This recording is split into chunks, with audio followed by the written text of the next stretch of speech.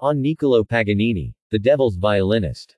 In today's essay, we shall take a look at the life and legend of one of the most influential and celebrated violinists of all time, Niccolò Paganini, also known as the Devil's Violinist. Unless you are interested in Western classical music, or in playing the violin, the odds are you have probably not heard of Paganini. Although he is widely regarded as one of the greatest violin virtuosos and composers of his time, he is no longer a household name like Beethoven or Mozart. However, that does not and should not diminish his influence and impact on modern music.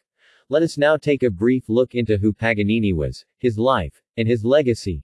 Niccolò Paganini was an Italian violinist and composer born on the 27th of October 1782 to Teresa and Antonio Paganini, in the city of Genoa, which was then the capital of the Republic of Genoa.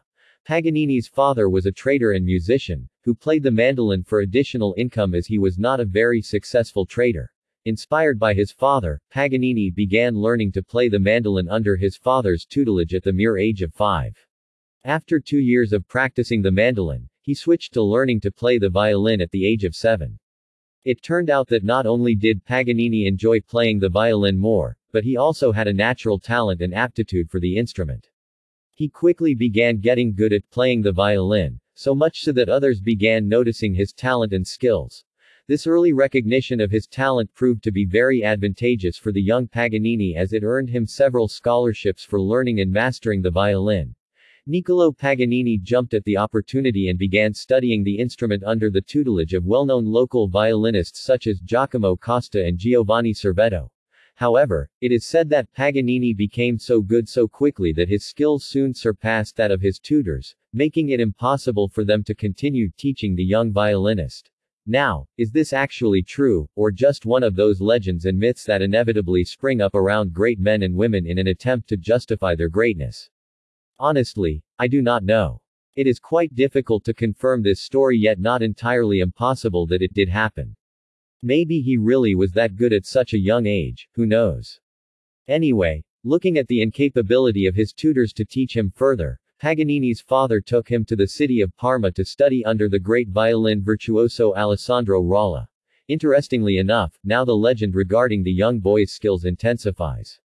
When Rolla heard Paganini play the violin, he admitted that Paganini's skills surpassed his own, and so he referred him to his own tutor, Ferdinando Parr, and then to Parr's tutor, Gasparo Giuretti. Paganini's stint with Parr and Giuretti was quite brief, yet their compositional style would go on to have a great influence on his own compositional style. In March 1796, when Niccolò Paganini was 13 years old and still developing as a violinist, Genoa was invaded by the French along with the rest of northern Italy. His family immediately fled to their country property in Romairone, hoping to find safety there. It was there in the country house that Paganini began learning the guitar, eventually mastering it. Even though he became a highly skillful guitarist, Paganini had no desire to play the instrument professionally at concerts. For him, the guitar became the instrument he loved to play in private, in intimate settings, and he wished to keep it that way. He had decided to only play the violin publicly at concerts, but it is said that he always carried a guitar along with him while on tours.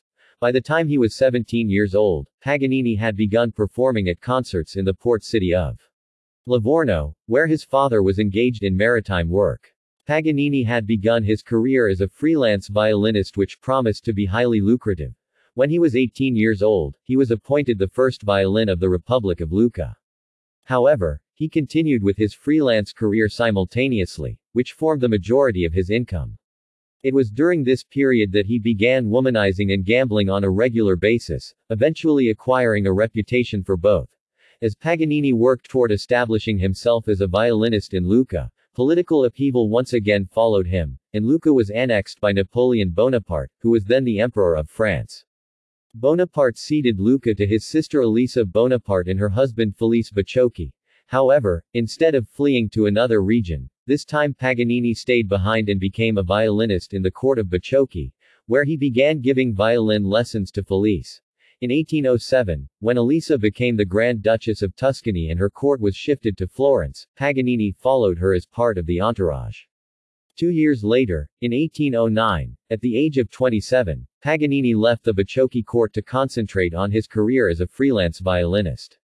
While performing at concerts, Paganini almost always played his own compositions, all of which would go on to have a great influence on violin music, thereby making significant contributions to the evolution of violin techniques. During his time with the Bocciocchi court from 1805 to 1809, Paganini composed his famous 24 Caprices for solo violin, which would go on to inspire and influence several prominent composers in the future. The 24 Caprices are now among his most famous and admired compositions. During this period, Paganini also composed several solo pieces, duo sonatas, trios, and quartets for the guitar. His violin compositions gained a lot of attention and praise for him as a violinist and composer, as his compositions were technically advanced and innovative for the time, thereby helping to expand the timbre of the violin. Some of his compositions even included imitations of animals as well as sounds of other instruments. His composition, Duetto Amoroso, which is a solo piece, accurately depicts with the violin the groans and sighs, and other sounds made by lovers. Another composition, the Spanish Dance, depicted the sounds of farm animals. Paganini's violin playing style and compositions were said to be primarily influenced by Polish-born French violinist August Duranowski and Italian violinist Pietro Antonio Locatelli. He was particularly inspired by the showmanship and innovations of Duranowski, incorporating a lot of his style and technique and making it his own. During his early years of development as a violinist, Niccolò Paganini not only practiced these innovations that went against traditional violin music, but also worked on his techniques, dexterity, agility, and flexibility on the instrument. He was said to have had long fingers that allowed him to play 3 octaves across 4 strings in a hand span, which was something rare back then and is still quite difficult to do. After leaving the court of Bocciocchi in 1809, Paganini toured the areas surrounding Genoa and Parma for the next 4 years. These local tours helped to establish him as a violinist locally, allowing him to attract and build a loyal audience and fanbase. However, he was not really known beyond the cities in which he regularly performed and was almost entirely unknown in the rest of Europe.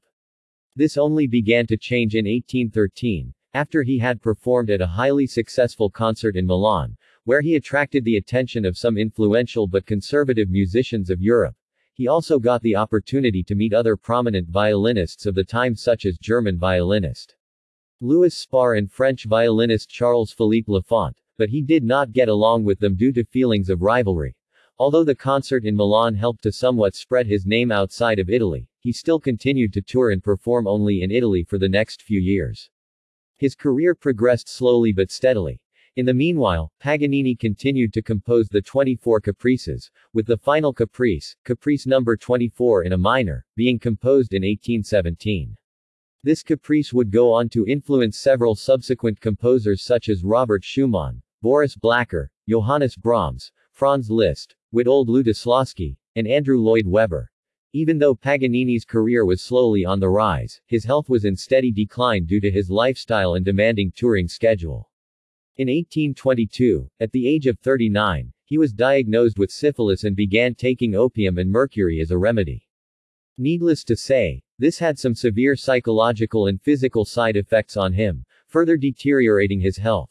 He also suffered from other chronic illnesses such as Marfan syndrome, a genetic disorder that affects the connective tissue, resulting in those suffering from it generally being thin and tall, and tending to have long arms, fingers, legs, toes, etc.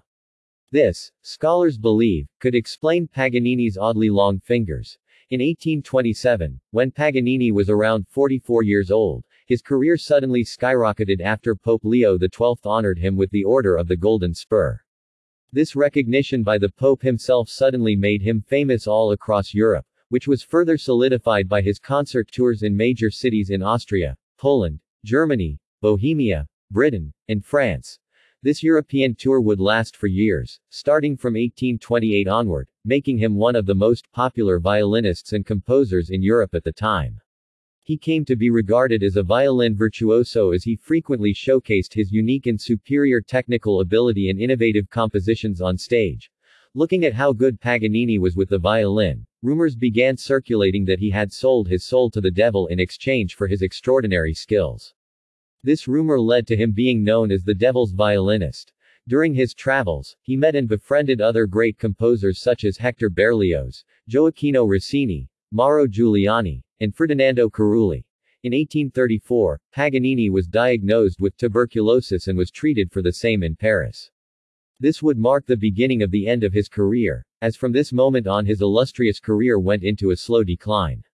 He began cancelling concerts regularly now due to health issues, which included depression. It was in September of 1834, at the age of 51, that Paganini decided to retire from touring and return to Genoa, where he began working on publishing his violin techniques and compositions. He even began giving violin lessons to a few students. In 1835, he returned to Parma as a member of the court of Archduchess Marie-Louise of Austria, who was the second wife of Napoleon. He was given the responsibility of restructuring and reorganizing the court orchestra. Unfortunately, he ended up having disagreements with the court and the orchestra players regarding the vision he had for the court orchestra. Shortly thereafter, Paganini left Parma for Paris in order to establish a casino. He invested the majority of his funds in the casino. However, the casino was a massive failure from the very beginning and threw him into financial distress. Paganini's financial situation got so bad that he had to resort to selling and auctioning his personal possessions, including his instruments, to make up for his losses.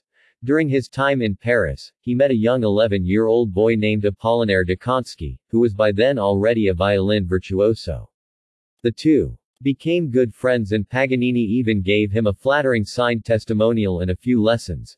By the late 1830s, Paganini's health had worsened tremendously, so much so that in May 1840, while he was in Nice, the Bishop of Nice sent a local priest to perform his last rites. But Paganini refused, considering it to be premature. However, barely a week later, on the 27th of May 1840, Niccolò Paganini died of internal hemorrhaging at the age of 57. He died before a priest could perform his last rites.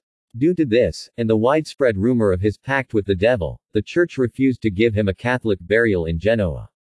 The church did not even allow his body to be transported to Genoa until 4 years later after an appeal to the Pope. However, he was still refused burial. It was only in 1876, 36 years after his death, that he was finally given a Catholic burial in a cemetery in Parma. Paganini's works have gone on to have a massive influence on classical violin music and contemporary music as well. His innovative violin techniques and compositions have influenced countless violinists and other musicians of subsequent generations, thereby securing his legacy to this very day. Paganini's name and legacy continue to live on in popular culture through various movies, television series and plays based on or inspired by his life. Rest assured, the Devil's Violinist shall live on for many more centuries to come.